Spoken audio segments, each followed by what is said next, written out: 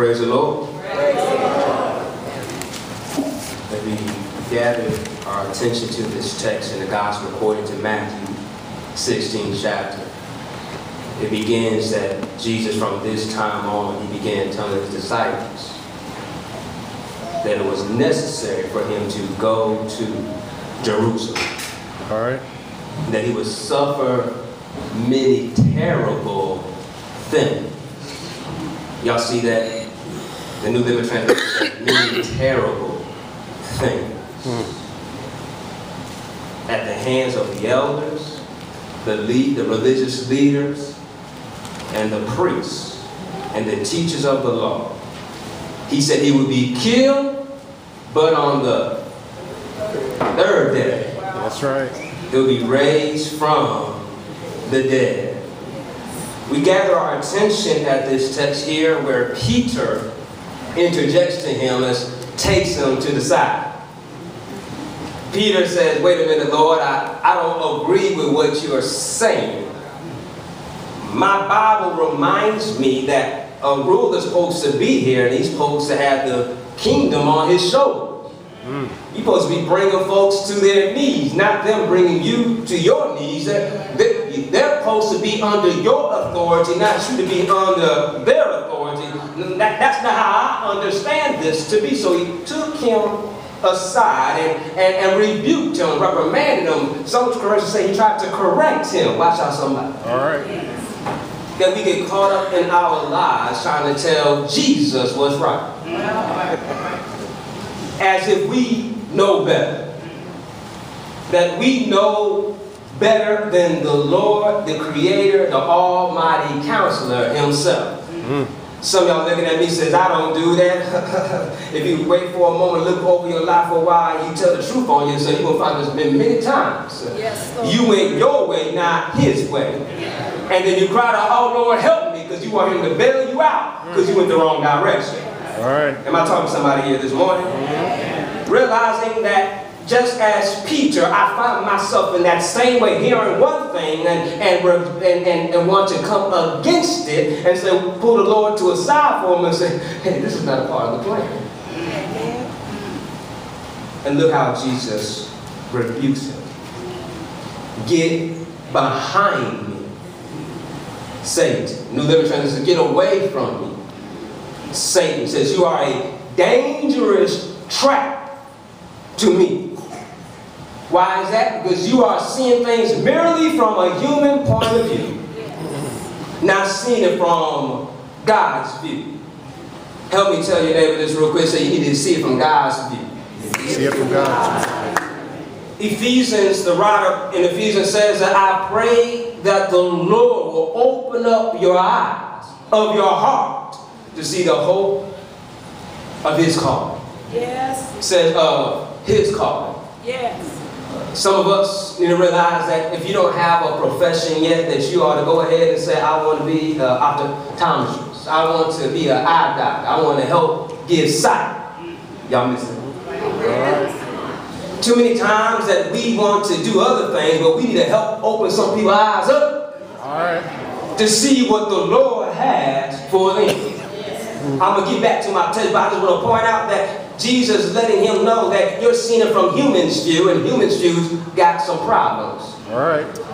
Human views not as good as it used to be. I had to go get to the DMV to get another driver's license because, you know, a date's come, you got to go get a new license, and I got glasses now. Do you need your glasses to drive? I don't think so. You know, we got to still be cool, you know. So I took it off. The left eye was strong, right eye was weak. She had mercy on me and said, you all right, just your right eye is a little weak, so you go ahead and say, no rule on this. I gotta drive with my glasses. You know, I don't drive without. But the situation is that the human view is limited, but God's view is perfect. And so we see here that he's letting us know that we need to see it from God's view and not human view. And so we are going to be optometrists, and we're going to open up some people's eyes, being doctors. We will let them see sin for what sin is. All right. And righteousness for what it is. Because think about how we're in need of role models. We're in need of mentors. good examples of husband and wives loving one another so that other people can see, hello somebody, what it's supposed to look like. All right. Because they see everything else. They see how a player plays. They see how a thug abuses and robs and steals and kills. They hear how snitches get stitches. But we need to show them how the truth shall set you free. All right. What God has put together, let no man put asunder. Amen. They need to see the right example so you can open up their eyes. I know you saw that way, but that's not the right way. Let's see it from God's view. I'm talking to somebody here this morning. And so look what happened after he rebukes Satan, looking at Peter. Peter. If you look a little bit earlier, Peter already confessed that you are the Messiah, the Son of the living God. He already acknowledged to him, I know who you are. But then he goes on and say, but your plan don't line up. We too are just like Peter, that we know who he is. But are we willing to surrender to his plan? And so in this process, not only did Jesus look at it, personally rebuke Peter, he then addresses the crowd. Can I highlight something to somebody here that aren't you glad that Jesus can take you aside too? All right. Amen. Peter thought he was doing Jesus a favor. Let me take you to the side, not embarrass you. Hold up. You going about it wrong, but look what Jesus says. Since we over here, let me tell you, get behind me, Satan. I don't know about you, but there's been many times in my life I was in the crowd, but just wait till I was by myself to correct me. Say, you're going the wrong way. How is it that I'm going the wrong way? Look what happened here. He says, get away from me or get behind me means this, that you're in the wrong position. Let me drive this home to some people. If you are not the recognized leader, but you are trying to do the leading, you in the wrong place. All right. I think I get some scattered claps on this. Because if you look at the text, who is the master? Jesus. Sir. And who is doing the correcting? Peter.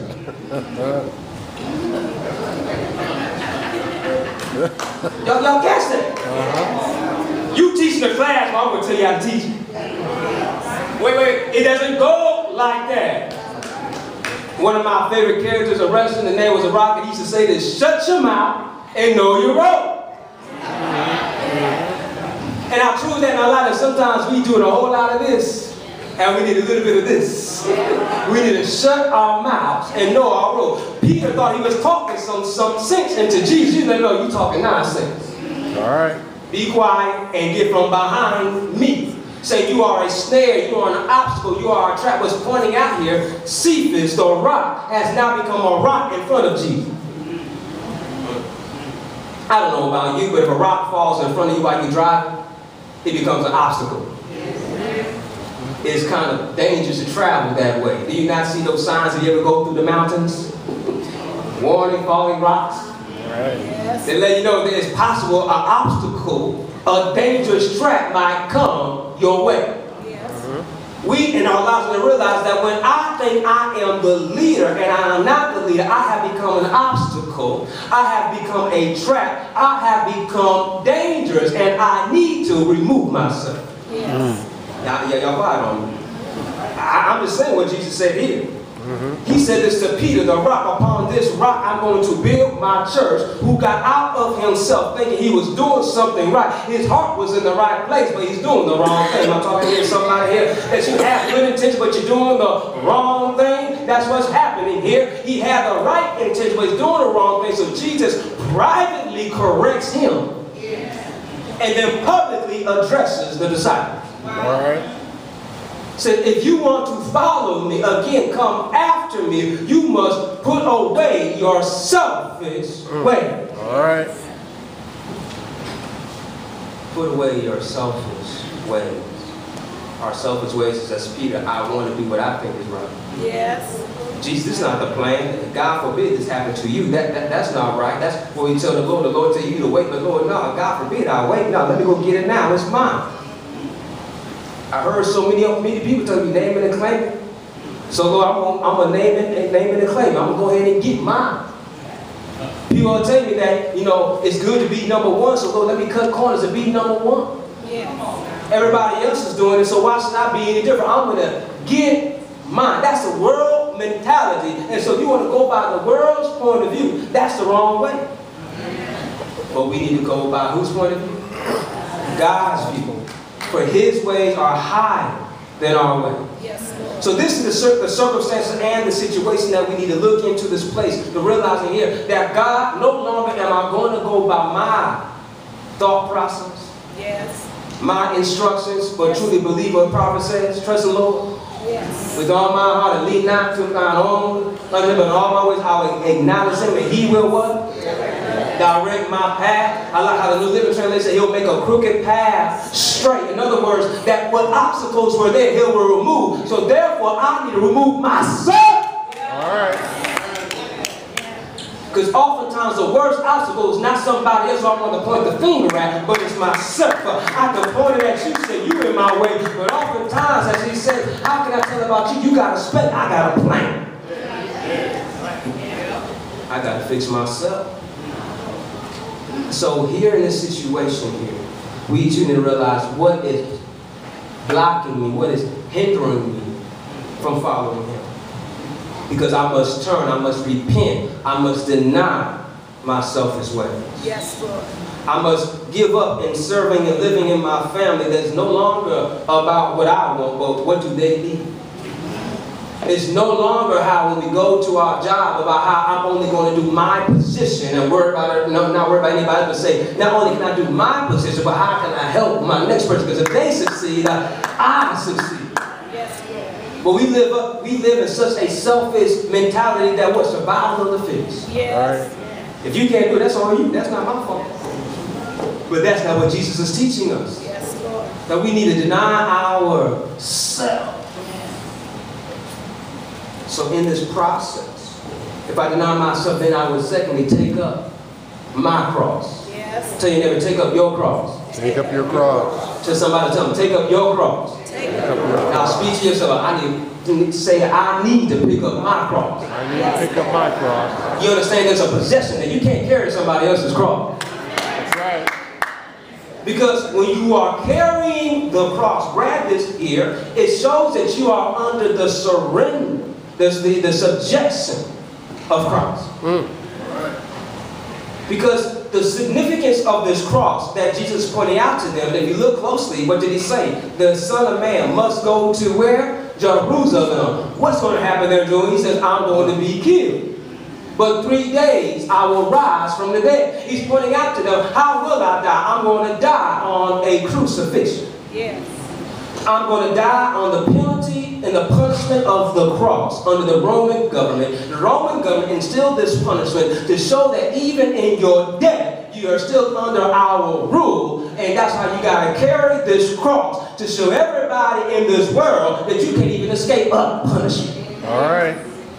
But can I help you out that the Roman government gives that to you as a burden, they give it to you as a punishment, but Jesus gives you the cross as a blessing. Amen. Tell you your cross is your blessing. Cross is your blessing. Now you might be confused. Reverend, how can a cross be a blessing? Let me tell you here. What did Jesus say? Come all ye who are what? Heavy burden, heavy laden, for you can find what? Rest for your soul. So put on my what? Yoke. My yoke. For my yoke is easy, my burden. Hello somebody. Your burden is heavy, but what I got is light. So pick up your cross. Y'all read that? He's showing us that what I'm going to give you is not easier than what the world's trying to give to you. All right. Come on. It's hard to keep up with the world. Yes, it is. If I'm trying to be like the rich man and I'm always robbing Peter to pay Paul just to act like I got something, it's hard to do that. But it's easy to get bologna sandwiches. All right. Not trying to have steak every night, but having my own steak dinner, having some fried bologna, some mustard, that can go right now. But see, we don't want to ever go back. Heard somebody say it this way, that once you buy somebody something big, you can never buy something less. Go buy a big diamond, can't go get a small diamond now. Buy a big fancy car, can't go get a smaller car now. Move into a big fancy house, can't go buy a smaller house now. No, everything got to keep at that standard, because that's what the world teaches us. Because why? The people look at you kind of funny and say, oh, what happened to you?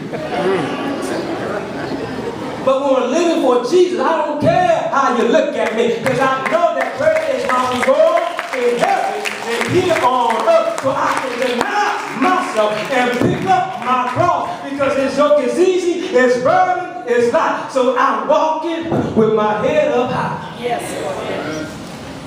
So when we see here that when I pick up my cross, I am under his blessing, I'm under his covering, and I find I have peace, because he will keep me in perfect peace. Those who keep their mind stayed on him. The Bible also says that he will give us peace that transcends all understanding by guarding our hearts and mind in Christ Jesus. Jesus said, I give you peace. I'm so glad that when I pick up my cross, I am not being punished. I have no burdens, but I realize, Lord, for you I live, and for you I die.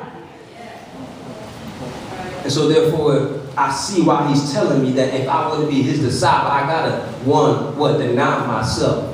Turn away from my selfish ways. 2, I need to subject myself and surrender to his rule, and truly say without a shadow of a doubt that he is King of kings, Lord of lords, and host of hosts. Yes, I may love my president, my governor, my senator, my mama, and my daddy, but I love the Lord more. All right. I know that he is my ruler. He is my all in all. He is my rock. He is my sword and my shield. He is a present help in a time of trouble. He is my refuge. He is my strength. He is my light. He is my salvation. So that's why I put my unwavering trust in him. As the psalmist said, in you, Lord, I wait all the day long. I'm so glad that I can look up to the hills from which cometh my help, and my help cometh from the Lord. So I'm so glad, hallelujah, that my Jesus let me know as long as I got King Jesus, I don't. All right. And so, and I let go of me, and I grab a hold of my cross and surrender to the Lord. Look what happens now. I'm following him. Yes. Mm-hmm. Every day with him is sweeter than the day before. I was sharing earlier about how I could look over my life and realize that, and there was times before now that I didn't think I would see today. That as bad as I think it was then, I thought it couldn't get any worse. But my God was faithful then. I sure enough know he's going to be faithful now. If he could bring me out of trouble then, I know he can still bring me out of trouble now. Am I talking to somebody here? I realize that when I let go of me and hold on to him, I find out I don't need anything else. That's right. So I can deny myself. I can pick up my cross and follow him. Why do I follow him? He gives us the reason. What does a man profit?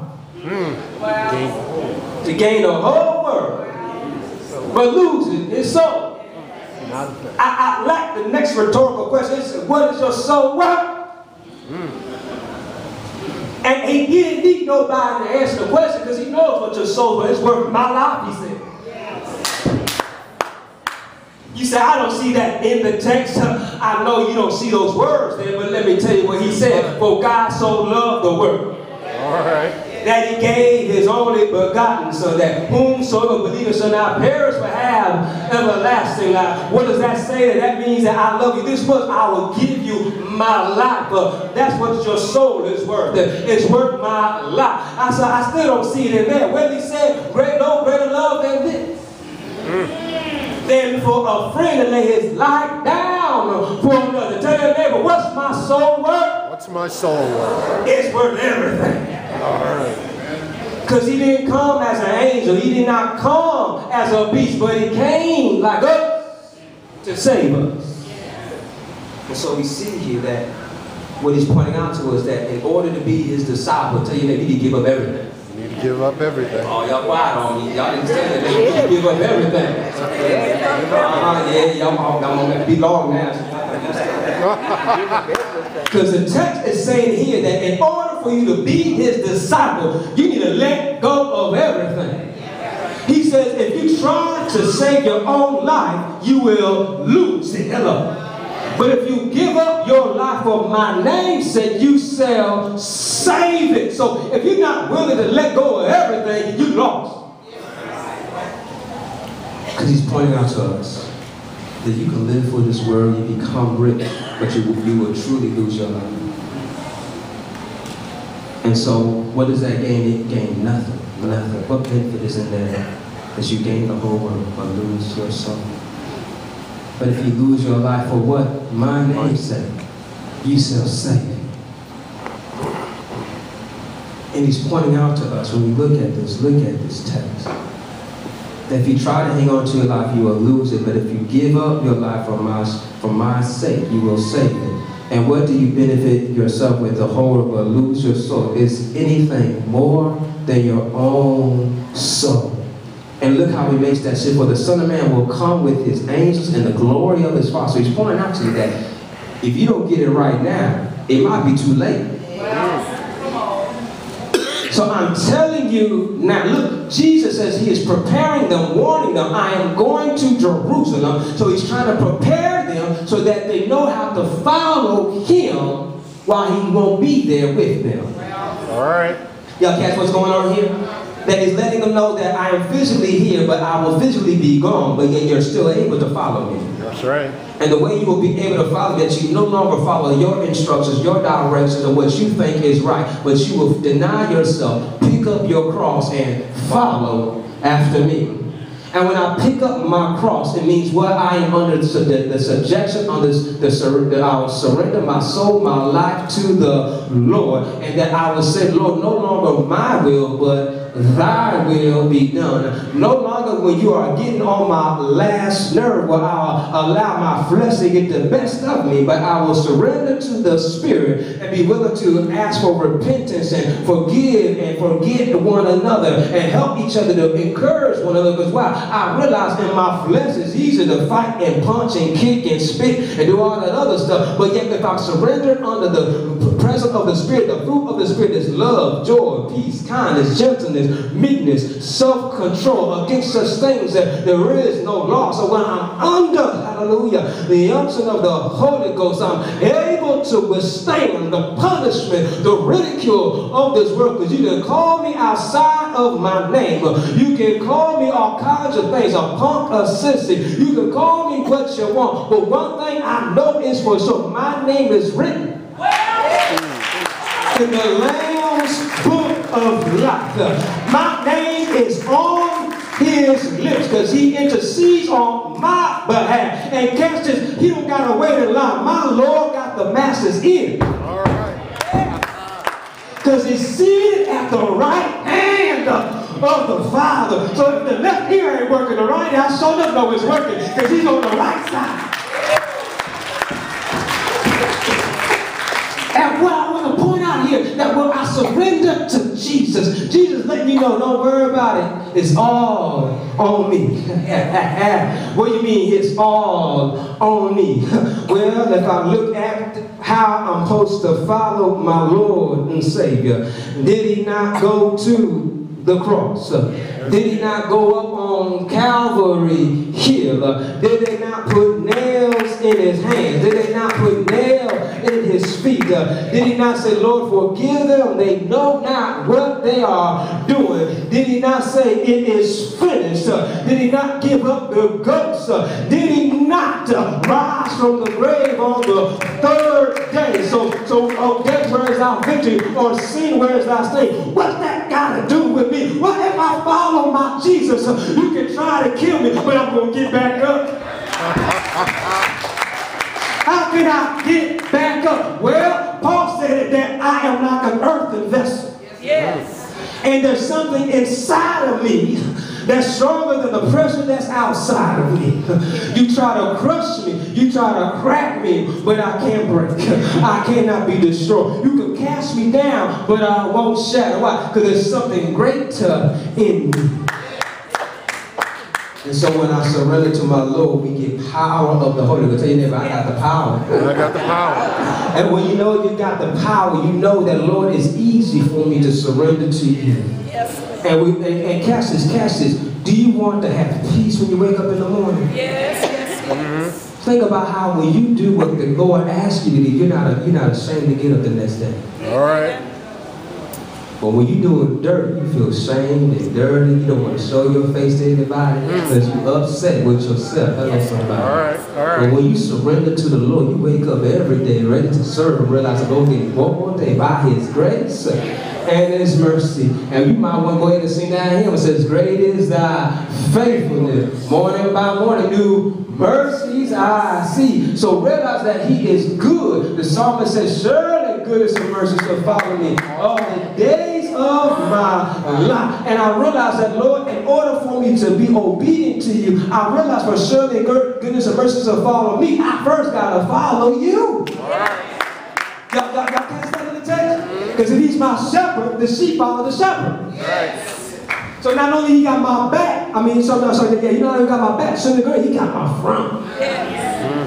So I don't have to worry about it. I tell you that I don't have to worry about anything. I don't have to worry about anything. So go ahead and let go. Go ahead and let go and let God. Let go of the desires of the flesh. The flesh at night wants to do some tricky things, but said, "No, Lord, I'm going to serve you." All right. Let go of that tongue that have desires for things that's not good for the body. Say, "No, Lord, I'm going to serve you." Because the more you desire those things of the flesh, it became an obstacle before you, and it's hindering you from following Him. Has anybody been tricked before? Oh, yeah. And you trip because you did not see that obstacle before you. Am I right about it? How many times you walking on the sidewalk, you think the sidewalk is level, it's flat, but there's a bump. And when there's a bump, your toe happens to catch it, and you stumble and fall. Or you try to catch yourself on back at Hampton in school, you catch yourself, you say, "Oh, and one." You try to play it off, like try to stay cool. But when you stumble, when you trip, it's because you did not see the obstacle before you. But if the Lord is leading you, hello. Yes. He is destroying and defeating everything that comes your way. Yes. How is that? Because nothing can defeat us. He is taking us where He wants us to be. So you are going through a hard time in your life, but if you follow the Lord, you're where He wants you to be. Yes. Right. I know we don't want to suffer things, but look, He said we're going to follow Him. Did He not say, "I got to go to Jerusalem"? Yes, sir. We too have to be willing to go where He wants us to go, knowing we may suffer. All right. But know that if we follow Him, if He wins, we win. I'm going to leave it alone and close with this last illustration. That the following Christ is sort of like a basketball game. It's March Madness time. Well. And you know when the game gets most exciting in the last few seconds of the game. All right. The team you're rooting for is fighting hard to come back to win. They're down by 1 point. The other team has made their comeback, got a point up, and you rooting for your team to get that last shot. They need to score, and they need to score, and they get the ball, they turn over, and they got to foul that player now to put him on the free throw line. He missed one, he missed the other one. Now they're down 2 points. Now they can win the game with a 3 or tie the game with a 2. I don't know about you, but sometimes when we're down, we start saying, "Can we get a 3? Can we go for the victory?" But sometimes when you just get a tie, you just excited. Why are you just excited when you get a tie? Because you got more time. Got more time. You better come on. So I don't know about you, but there's been some times in my life I've been down and I've been out. But I turn it over to Jesus. And He made that shot for me. And took me into overtime. So now I got some more time to get the play right. So I can win it in overtime because He's been good to me. Has He been good to you? So I can deny myself and pick up my cross and follow Him and shout now because I got some more time. You take that to the Lord, bless you real good. But on your way home, if He's been good, you ought to tell somebody, in overtime.